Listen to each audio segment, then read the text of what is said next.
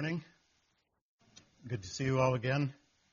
2 weeks ago, and when I was here, I said that we were regular attendees at Vancouver Chinese Baptist, but not frequent, about once every 2 years. And that, of course, is because we're in Indonesia most of the time. But here we are back again 2 weeks later, so I think our average is improving. Let's listen to God's Word, which is taken from the Gospel of Luke. Gospel of Luke in chapter 1, starting at verse 5 and going through to verse 25. Luke 1, verse 5. In the time of Herod, king of Judea, there was a priest named Zechariah, who belonged to the priestly division of Abijah. His wife Elizabeth was also a descendant of Aaron. Both of them were righteous in the sight of God, observing all of the Lord's commands and decrees blamelessly. But they were childless because Elizabeth was not able to conceive, and they were both very old. Once, when Zechariah's division was on duty and he was serving as priest before God, he was chosen by lot, according to the custom of the priesthood, to go into the temple of the Lord and burn incense. And when the time for the burning of incense came, all the assembled worshippers were praying outside. Then an angel of the Lord appeared to him, standing at the right side of the altar of incense. When Zechariah saw him, he was startled and was gripped with fear. But the angel said to him, "Do not be afraid, Zechariah. Your prayer has been heard. Your wife Elizabeth will bear you a son, and you are to call him John. He will be a joy and a delight to you, and many will rejoice because of his birth. For he will be great in the sight of the Lord. He is never to take wine or other fermented drink, and he will be filled with the Holy Spirit even before he is born. He will bring many of the people of Israel to the Lord their God, and he will go on before the Lord in the spirit and power of Elijah, to turn the hearts of the parents to their children, and the disobedient to the wisdom of the righteous, to make ready a people prepared for the Lord." Zechariah asked the angel, "How can I be sure of this? I'm an old man, and my wife is well along in years." The angel said to him, "I am Gabriel. I stand in the presence of God, and I have been sent to speak to you and to tell you this good news. And now you will be silent and not able to speak until the day this happens, because you did not believe my words, which will come true at their appointed time." Meanwhile, the people were waiting for Zechariah and wondering why he stayed so long in the temple. When he came out, he could not speak to them. They realized he had seen a vision in the temple, for he kept making signs to them, but remained unable to speak. When his time of service was completed, he returned home. After this, his wife Elizabeth became pregnant, and for 5 months remained in seclusion. "The Lord has done this for me," she said. "In these days he has shown his favor and taken away my disgrace among the people." Let us pray. Lord, we thank you for this word, for this event so long ago that has such great meaning for us today. And we pray that you would speak through your word to us, that we may follow in obedience and joy. In Jesus' name, amen. Well, 2 weeks ago, we looked at a text from Isaiah. And in that text, the prophet says, "The people walking in darkness have seen a great light."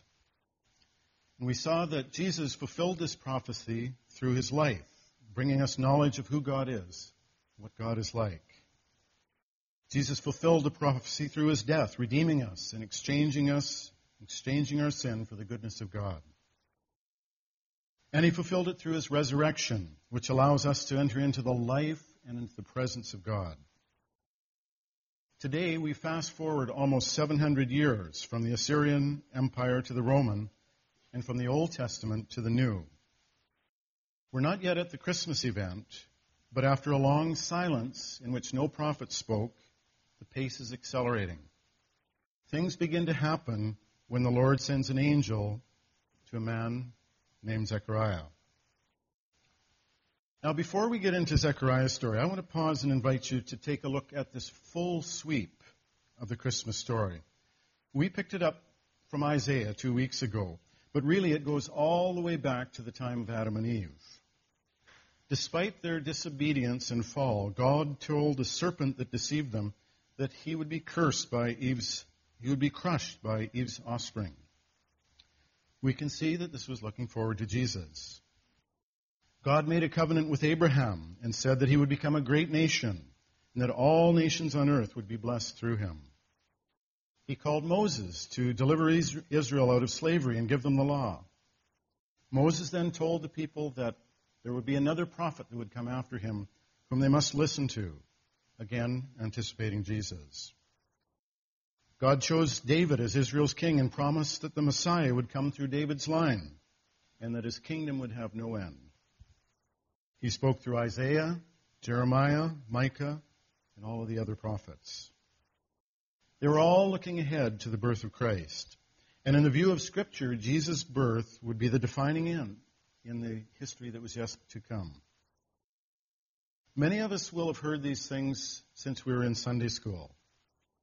But let's not let our familiarity with them cause us to lose our wonder. The Christmas story is the story of God's purposes for the world. And there's no story anywhere anything like it. Leslie Newbigin was a missionary to Indonesia and a writer and a scholar. He tells us what a Hindu scholar once said to him about the Bible.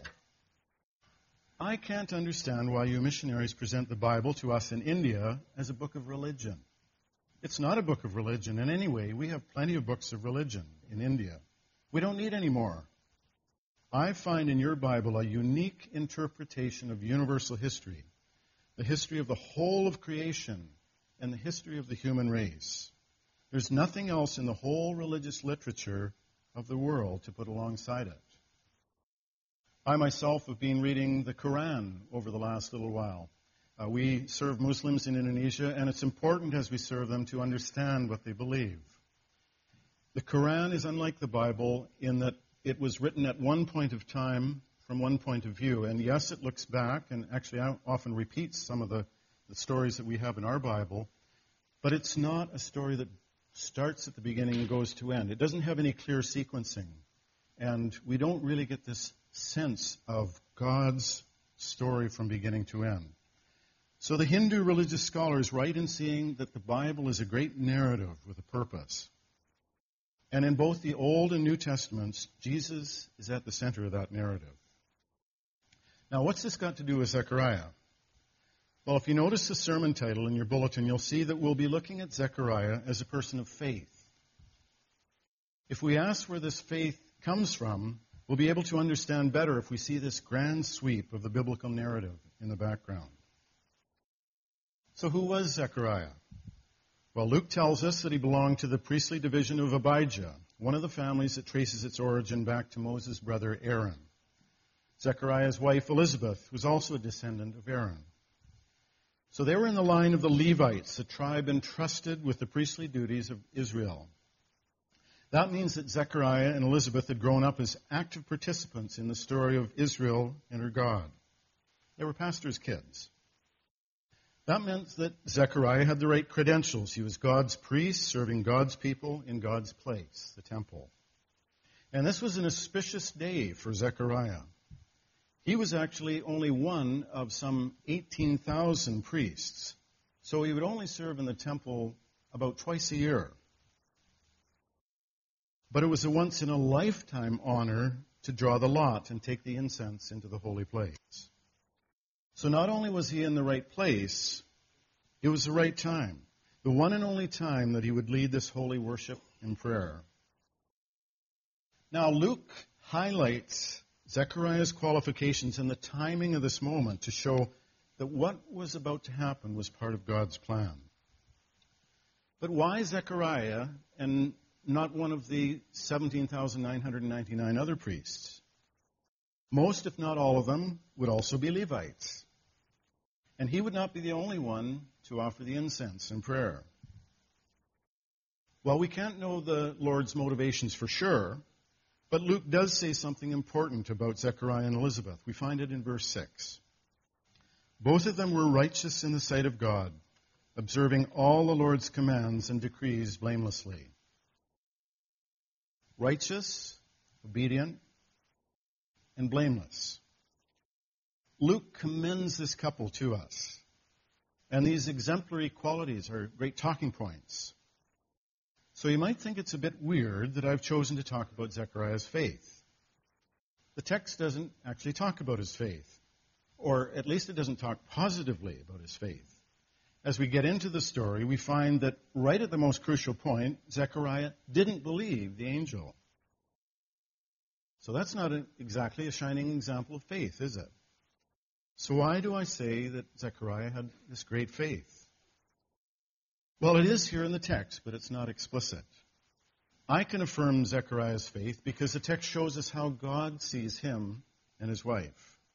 Both of them were righteous in the sight of God, observing all the Lord's commands and decrees blamelessly. What is faith? Faith is when we believe, isn't it? When we're really certain that something's true. But how do we know if somebody believes something? How does somebody else know if we believe? If we say so? Yes, we notice if someone expresses a strong conviction. But we also make some kind of internal evaluation of what they're really saying. Do they really believe this? Or are they just saying it because that's what people want to hear? Can I trust this person? What do I know about him? Does he keep his promises? Is the conviction confirmed by action?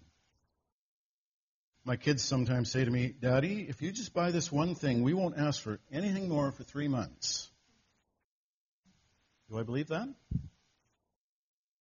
I'm convinced that Zechariah was a person of great faith, not because he says so, not even because the text says so, or not in so many words, but because he obeyed God. Do you remember the Israelites of Isaiah's time? They observed the religious festivals, but they were corrupt and defiant before the Lord. And of course, the Lord knew it. These people come near to me with their mouth and honor me with their lips, but their hearts are far from me. 2 weeks ago, I quoted another phrase from Isaiah. Your incense is detestable to me. Yet here we see Zechariah going into the temple to burn incense and being visited by an angel. That's a pretty powerful sign of God's approval.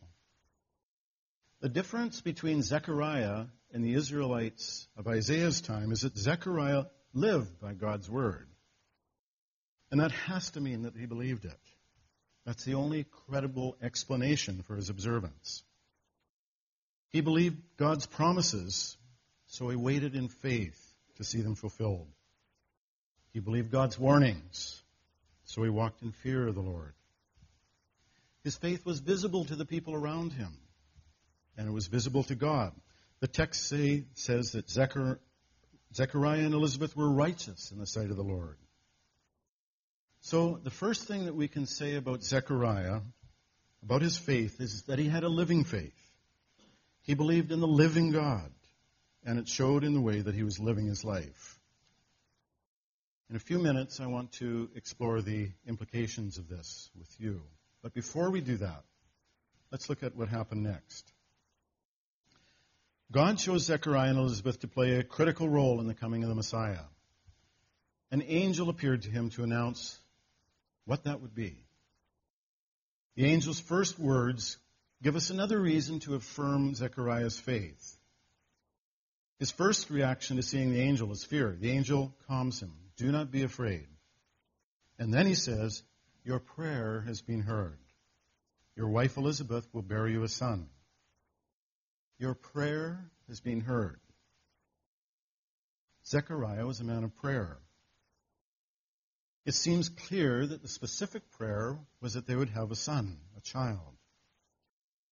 But it's also clear that this prayer was against all of the odds. We're told that Elizabeth was unable to conceive, and that both she and Zechariah were very old. Yet he still prayed. He was a person of faith. And the answer to his prayer was more than he could have imagined. The son will be a joy and a delight, a candle of joy.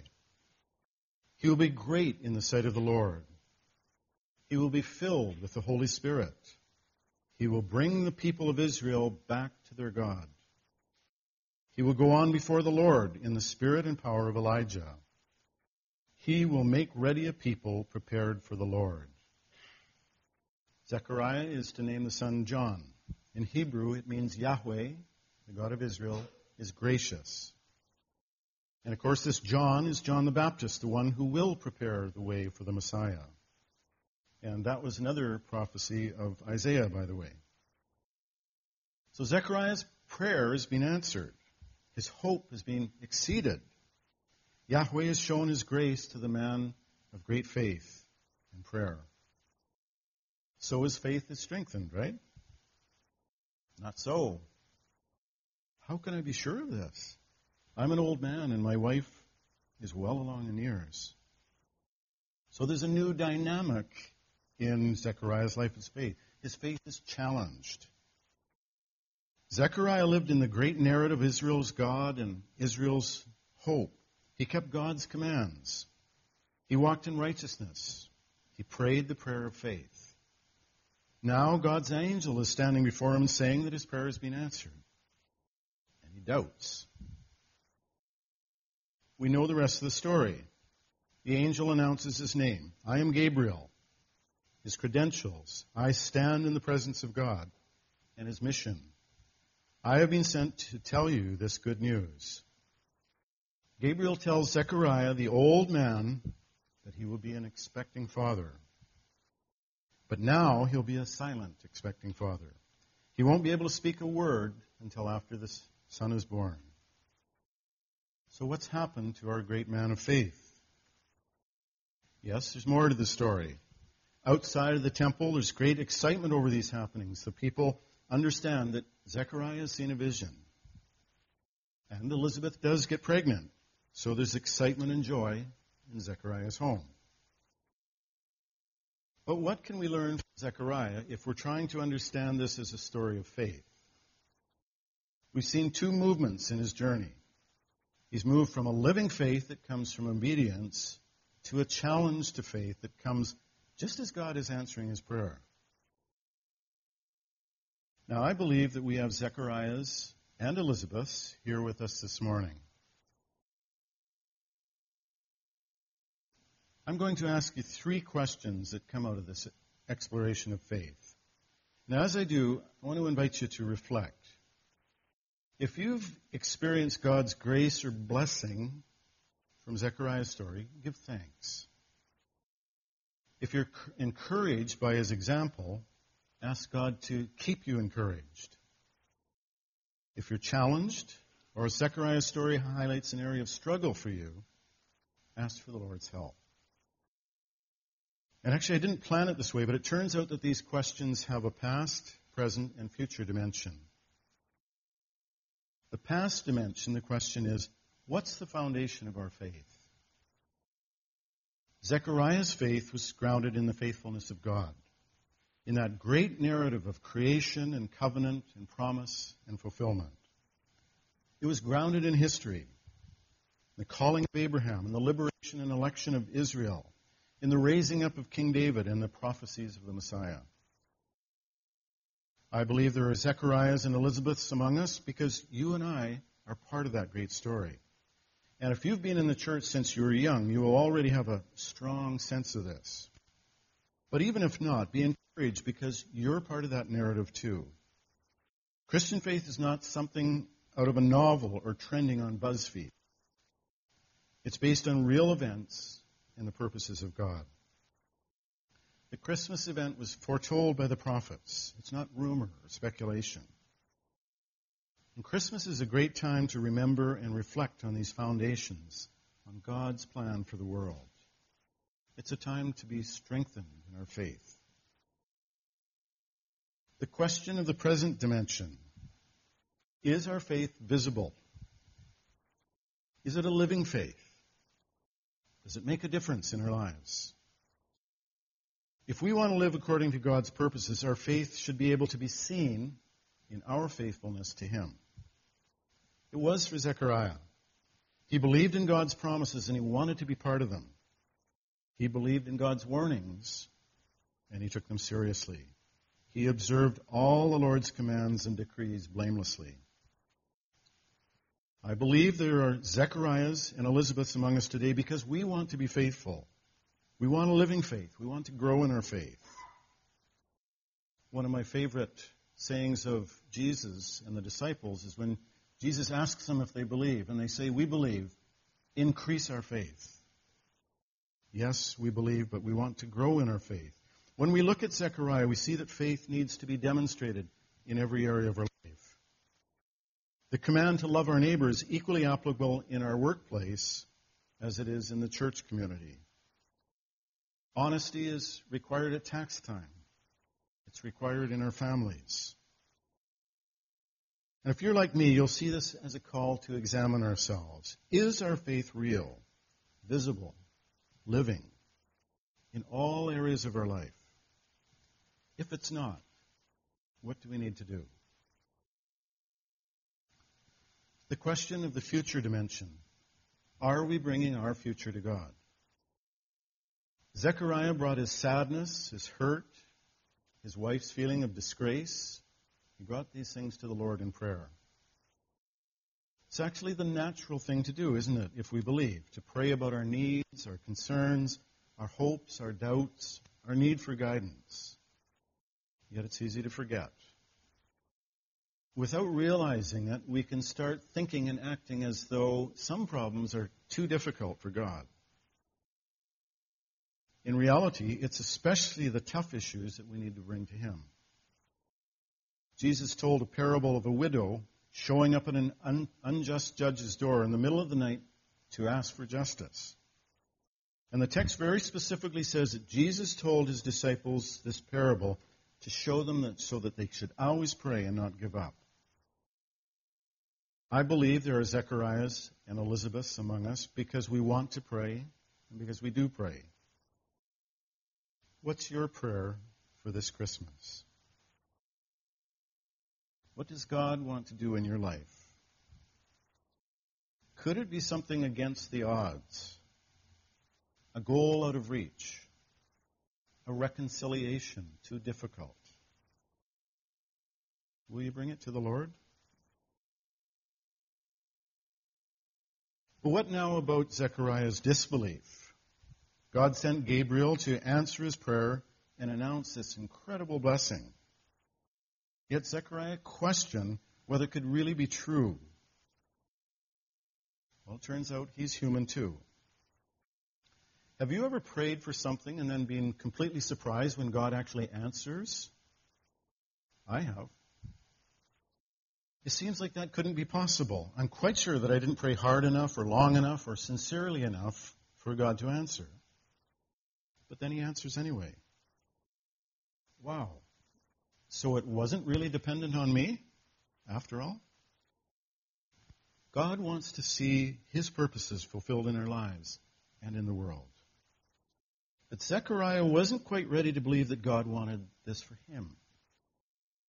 So the Lord said, I'm going to give you the opportunity to think about that, Zechariah, in silence for about 9 months. Did Zechariah think about it? I think so. Did Elizabeth get pregnant and have a baby? Oh, yeah. And what was his name? We can read what happened a little later in Luke's Gospel. Zechariah still couldn't speak, so he wrote on a tablet. His name is John. Luke tells us his mouth was opened, his tongue was set free, he began to speak in God. And what do you think happened to Zechariah's faith? I think it shot straight up in the direction of heaven. And that was the third movement in Zechariah's journey of faith. It started with a living faith, then it became a faith under challenge. Now it's a faith renewed, supercharged, transformed. And what did he say? Christmas is coming. Actually, Zechariah said it more eloquently than that. I'm going to conclude by reading a passage starting at verse 67 of Luke 1, just a little bit past the passage we read this morning. And this passage is known as Zechariah's song. Zechariah is the one speaking. Now, as I read, listen for the things that we've talked about. Zechariah's rootedness in the story of Israel and the faithfulness of God, his desire to serve the Lord, and now his complete confidence in God's future and the coming Messiah. This is Zechariah's song of faith. John's father Zechariah was filled with the Holy Spirit and prophesied, "Praise be to the Lord, the God of Israel, because he has come to his people and redeemed them. He has raised up a horn of salvation for us in the house of his servant David, as he said through his holy prophets of long ago. Salvation from our enemies and from the hand of all who hate us, to show mercy to our ancestors and to remember his holy covenant, the oath he swore to our father Abraham, to rescue us from the hand of our enemies and to enable us to serve him without fear, in holiness and righteousness before him all our days. And you, my child, will be called a prophet of the Most High, for you will go on before the Lord to prepare a way for him, to give his people a knowledge of salvation through the forgiveness of their sins, because of the tender mercy of our God, by which the rising sun will come to us from heaven, to shine on those living in darkness and in the shadow of death, to guide our feet into the path of peace." I pray that this song of Zechariah, this song of faith, can be our song too. Let's pray.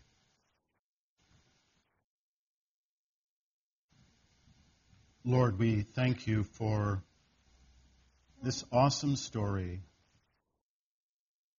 but more than a story, the history of your dealing with your people, moving ever closer towards the Christmas event. We thank you that you chose people to be your vessels for your word, for your salvation. And we thank you for Zechariah, who was faithful to you, who wanted to obey all your commands and decrees, who lived righteously and lived the life of faith. And so we pray today that you would strengthen our faith, that you'd help us to remember and celebrate all that you have done,